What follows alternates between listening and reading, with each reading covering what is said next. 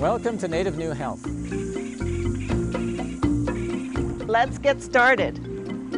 Native New Health will address specific health concerns that plague our people. So the first step is regular exercise.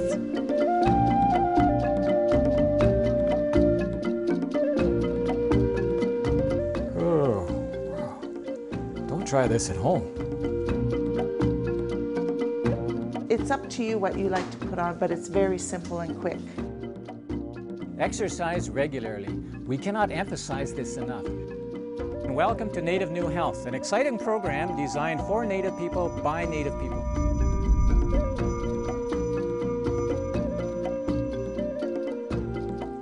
Hey, welcome to another episode of Native New Health. Hello, my name is Gina Gabosh. And I'm Ed Dunn. And today we will be covering a topic that is causing great sorrow among our people. I totally agree, Ed. We are talking about domestic violence, which sadly affects every member of the family. The alarming thing is that it can cause serious consequences, not only in the lives of the victims for years to come, but it also affects our Native communities everywhere, not only in North America, but all over the world. It is important to note that males as well as females may be victims of domestic violence, and females as well as males can be the abusers, but women are more often the victims. Yes, Gina. In fact, in a recent article on domestic violence in the United States and Violence Against Women Act, we find that approximately 1.3 million women and 835,000 men are physically assaulted by an intimate partner annually. And domestic violence is the leading cause of injury to women between the ages of 15 to 44. Imagine that. And you know what's startling, Ed, is that Native women experience the highest rate of violence amongst any people group. A report released by the Department of Justice entitled American Indians and Crime found that Native American women suffer violent crime at a rate 3.5 times greater than the national average. That's sobering, Gina. But it doesn't stop there. Statistics do show that nearly half of all Native American women, 46%, have experienced rape, physical violence, or stalking by an intimate partner, according to a recent nationwide survey by the Centers for Disease Control and Prevention. And there is ample evidence in Canada that our Native sisters are afflicted the same way. Victims of spousal violence experience severe and potentially life-threatening violence. In 2009, 58% of Aboriginal women who experienced spousal violence reported that they had sustained an injury compared to 41% of non-Aboriginal women. Almost half, 48% of Aboriginal women who have experienced spousal violence reported that they had been sexually assaulted, beaten, choked, or threatened with a gun or knife. We don't like talking about this because it makes our people look bad, but we want it to stop, so we have to talk. Friends, this is a serious problem all over the world, and we must do something to stop this affliction amongst our people. For example, recent statistics published in Australia show that the rate of domestic violence victimization for Indigenous women may be 40 times the rate of non-Indigenous women. In the past, there were traditional cultural values that were the foundation to all Indigenous societies across North America. These values, which encompassed all members within the community, included acceptance, protection, support, and nurturing within that circle. This warm and protective embrace was the birthright of every Aboriginal person.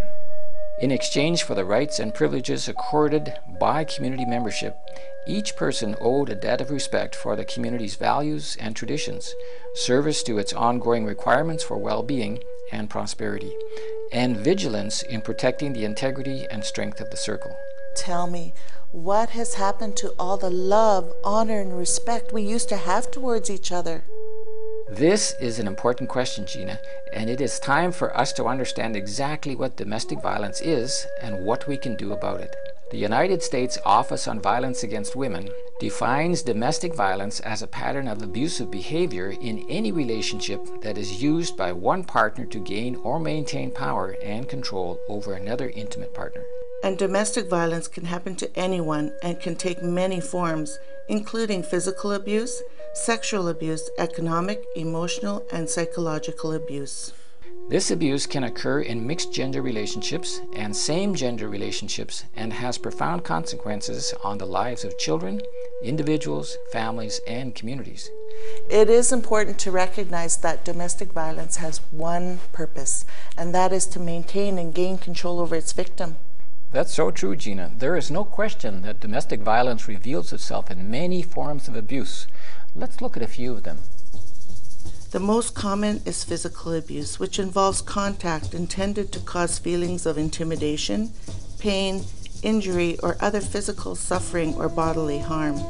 Physical abuse includes hitting, slapping, punching, choking, pushing, burning, and other types of contact that result in physical injury to the victim. And physical abuse can also include behaviors such as denying the victim of medical care when needed, depriving the victim of sleep, or forcing the victim to engage in drug or alcohol use against his or her will. If a person is suffering any physical harm from someone else, then they are experiencing physical abuse. Very sad, and some chronic health conditions have now been linked to victims of domestic violence. These may include irritable bowel syndrome, chronic pain, pelvic pain, ulcers, migraines, and more. And victims who are pregnant during a domestic violence relationship experience a greater risk of miscarriage, preterm labor, and injury to or death of the fetus. Unfortunately, another form of abuse is sexual abuse. That is found in any situation in which force or threat is used to obtain participation in unwanted sexual activity, even if that person is a spouse. This is true, and one of the most deplorable sexual abuse situations involves incest. The results of these kinds of violent acts will have long-term consequences for the victim. Still, another form of abuse is emotional abuse. It is also called psychological abuse or mental abuse.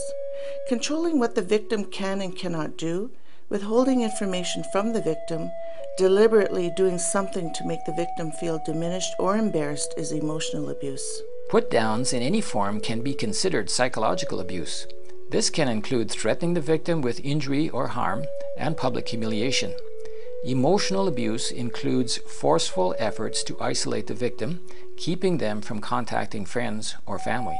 This, of course, is intended to eliminate those persons who might try to help the victim leave the relationship, and also to create a lack of resources for them to rely on, leaving them feeling helpless and unable to escape from the situation. People who are emotionally abused often feel that they do not own themselves. The victim often suffers from depression, which puts them at an increased risk for suicide, eating disorders, and drug and alcohol abuse. These health risks are compounded among victims who are still living with their abuser. High levels of stress, fear, and anxiety are commonly reported. The most frequently referenced psychological effect of domestic violence is post-traumatic stress disorder, and is characterized by flashbacks, intrusive images, exaggerated startle response, and nightmares. These symptoms are generally experienced for a long span of time, even after the victim has left the dangerous situation. Friends, did you know that this is what soldiers usually experience after being in a war? But you know, Gina, for the victim of domestic violence, they feel like they're in the war zone all day long. Often they find themselves the victims of another type of abuse, and that is verbal abuse, which is a form of emotionally abusive behavior involving the use of language. Verbal abuse can also be referred to as the act of threatening. Verbal abuse may include aggressive actions such as name-calling, blaming, ridicule, disrespect, and criticism, and it may include profanity. But there are also less obviously aggressive forms of verbal abuse. Yes, the abuser may fluctuate between sudden rages and false attitude toward the victim, or may simply show a very different face to the outside world than to the victim. But in reality, the abuser is a bully.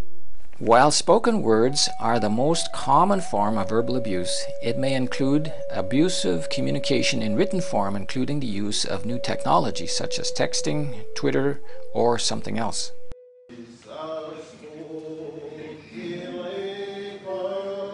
The very first time he ever hit me was July 25th, 1981. Each time he abused me, it got a little bit worse. It was the slaps, then it was the choking. He totally lost it. It was more like he was fighting another man, or straddled over me and just going down like that, hitting me and hitting me and hitting me. He started kicking me. He had steel-toed boots on. Kind of collapsed, kind of blacked out. He reached down and bit me on my face. I had a miscarriage. That's what all the bleeding was about. And I told him, kill me now. Kill me now. Just end it. End it now.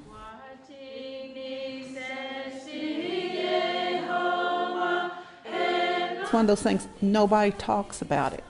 They see me beaten, they see the black eyes, they see me barely moving, they see the marks around my neck where he's choked me, but nobody says anything. The police served the papers, divorce papers, the restraining order on him. I went to his mother's house, and that's what he did, is he shot himself in the head. Here his body was in front of me, and I knew he was dead, but I was still terrified that he could hurt me. I am the First Lady of the Seminole Nation. I'm a councilwoman. I now have the opportunity to share my story and let people know it can happen to anybody.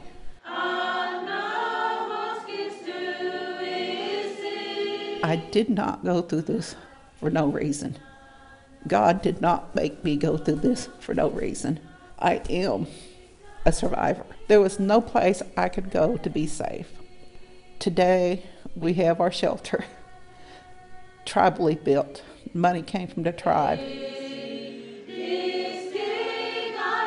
Regardless of the hurt, regardless of what I went through, if one thing I can do to help another woman get out of the situation, I will.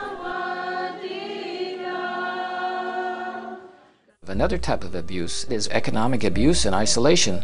This is when one intimate partner has control over the other partner's money or other economic resources. Economic abuse may involve preventing a spouse from getting a job, limiting the amount of money resources for use by the victim, or by exploiting the money of the victim. The reason behind preventing the spouse from using the money is to make them dependent and so to control them. This could also include preventing the victim from obtaining education, maintaining or advancing their careers, and acquiring assets such as a car or other forms of transportation.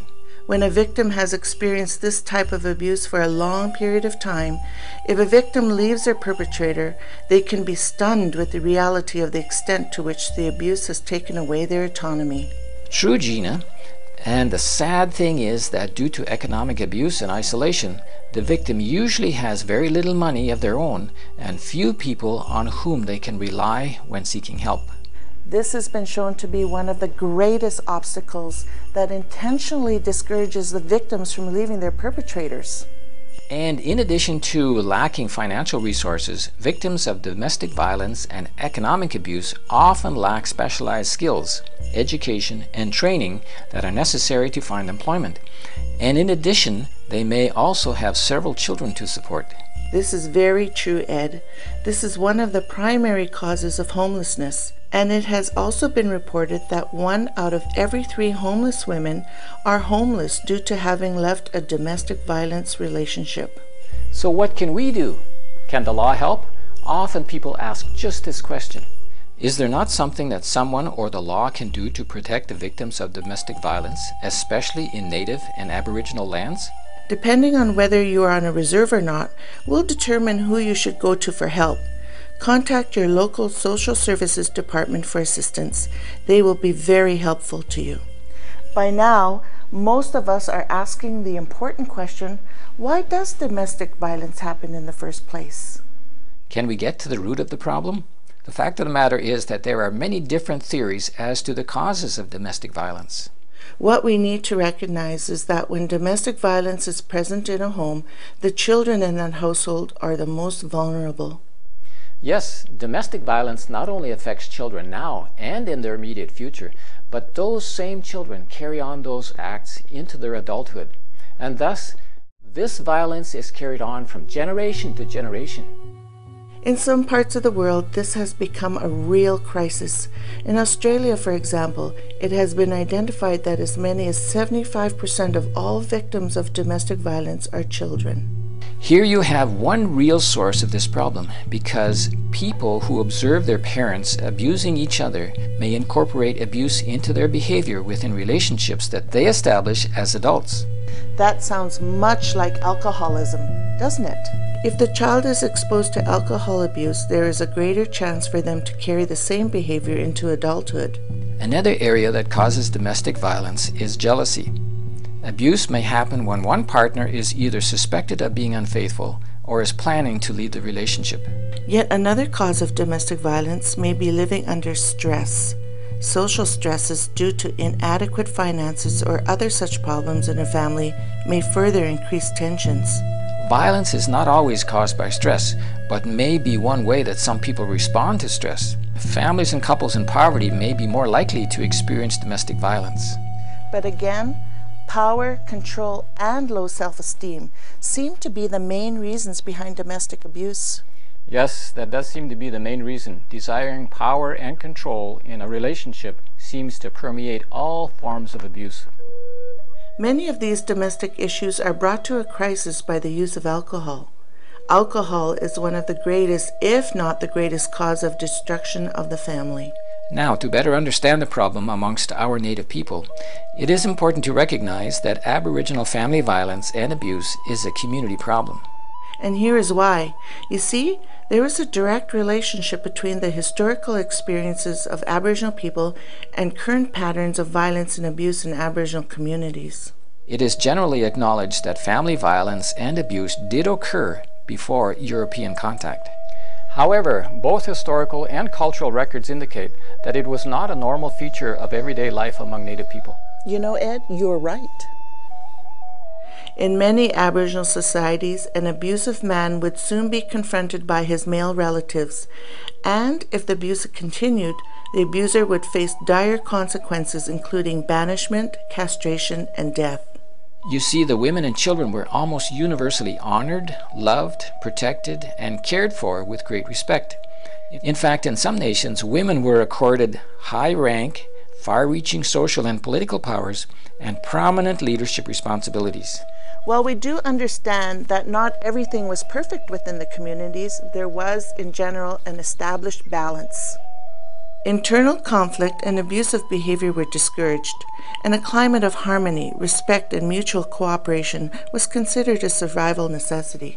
A very useful abbreviated review of this subject was presented recently in a study carried out on behalf of the Aboriginal Nurses Association of Canada and the Royal Canadian Mounted Police. This study found that the root causes of family violence and abuse within the Aboriginal societies may have been partially caused by the imposition of a different social structure of the dominant society, such as the norms, values, traditions, and ideology of that new culture. Specifically, some writers have pointed out that institutional patriarchy or male dominance in the home and society is a European cultural artifact that was introduced in Aboriginal communities through the process of colonization. The wave upon wave of trauma that hit many of our Aboriginal societies after European contact directly affected our family life. In the case of residential schools, these situations assaulted the very essence of cultural solidarity, identity, and continuity by introducing institutionalized patterns of violence and abuse into the Aboriginal family and community systems. Now, let's take a look at this excellent public service announcement. When I got into a relationship, it was domestic violence. I stayed in the relationship for years, it was bad.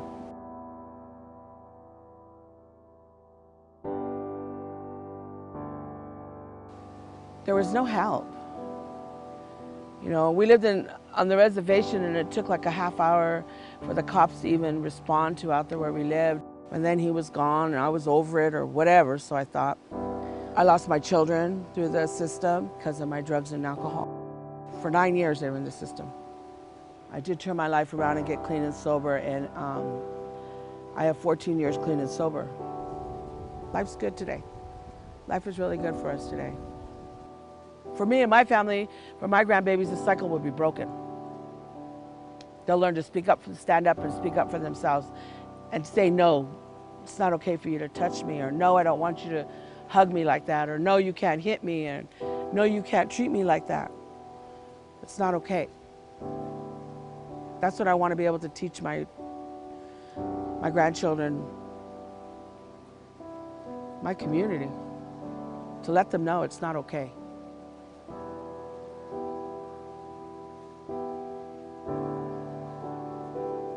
And hopefully, maybe not in my time, but eventually they'll know. They have a right to stand up and say no. It's okay to do something. Violence is not our tradition. It's not our way.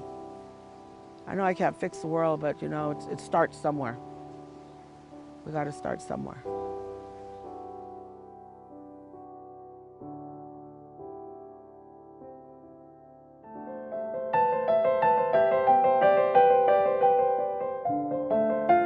Majority of the Native women in Alaska either were sexually abused, were in a domestic violence relationship, or been sexually assaulted at some point in their life.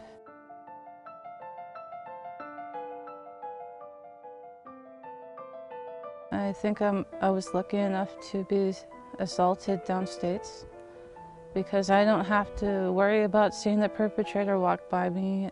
There's a lot of places where you can't drive or only can fly a small plane. And a lot of women who are in the villages, they don't have support. Not only if they've been sexually assaulted, you know, their perpetrator walks free among them, among their own community, and it's like nothing happened. This type of situation, being in this rural communities, it's easier to forget than to seek a prosecution.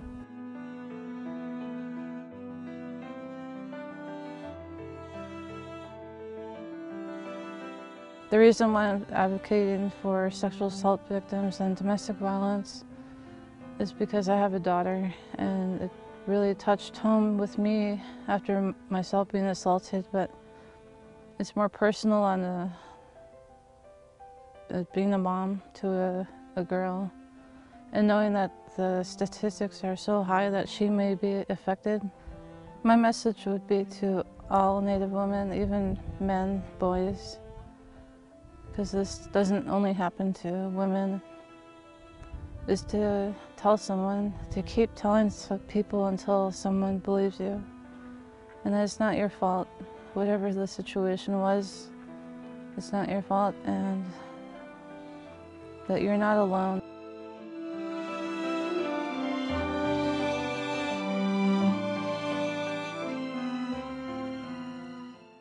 But however the problem of domestic violence got started, we must now look toward the future. A transformational work is needed at the community level in order to reverse the current patterns and cycles of abuse that are now so prevalent. There is not only one solution for domestic violence problems in Indian country. It has to be a combination of efforts by the community and tribal council, state or province, and federal governments, and even the victims themselves. It is typically a combined effort between law enforcement and social services and healthcare, and also through family intervention with a caring and non-threatening approach. This should include women's shelters and churches as well in a given community. All in all, perhaps the most effective way to restore a sense of a normal life would be to develop an active campaign to educate people on the causes of abuse and ways to prevent it. Friends, we must remember that we are human beings, and we must understand the respect that is owed to each individual as we recognize him or her to be of immense value in our families, our community, and above all, to our great Creator God. This is something we all can and must do to solve this problem, don't you think? I agree, Gina. We must eliminate the foreign evil from our reservations and reserves. Certainly, Gina. The Book of Heaven teaches us that our great Creator God made man in His own image, and that He made women to be loved and respected by all, as she is the one who will bear the children of the new generation to come. Men, The Creator gave you the responsibility to provide, protect, and guide our families. Take ownership of that responsibility and care for your families and your communities as you should. What do you say? Let's revere her, love her, and protect her. In the great Creator's sight, neither male nor female is honored above the other, but we are all one in Him. Friends, we hope that as we have brought this important subject to your attention, you will take the time to thank your spouse, your children, and your loved ones for who they are and for their love to you. Well, Gina, it's time to close another program. Yes, it is, Ed. But we look forward to spending more time with you on another episode of Native New Health.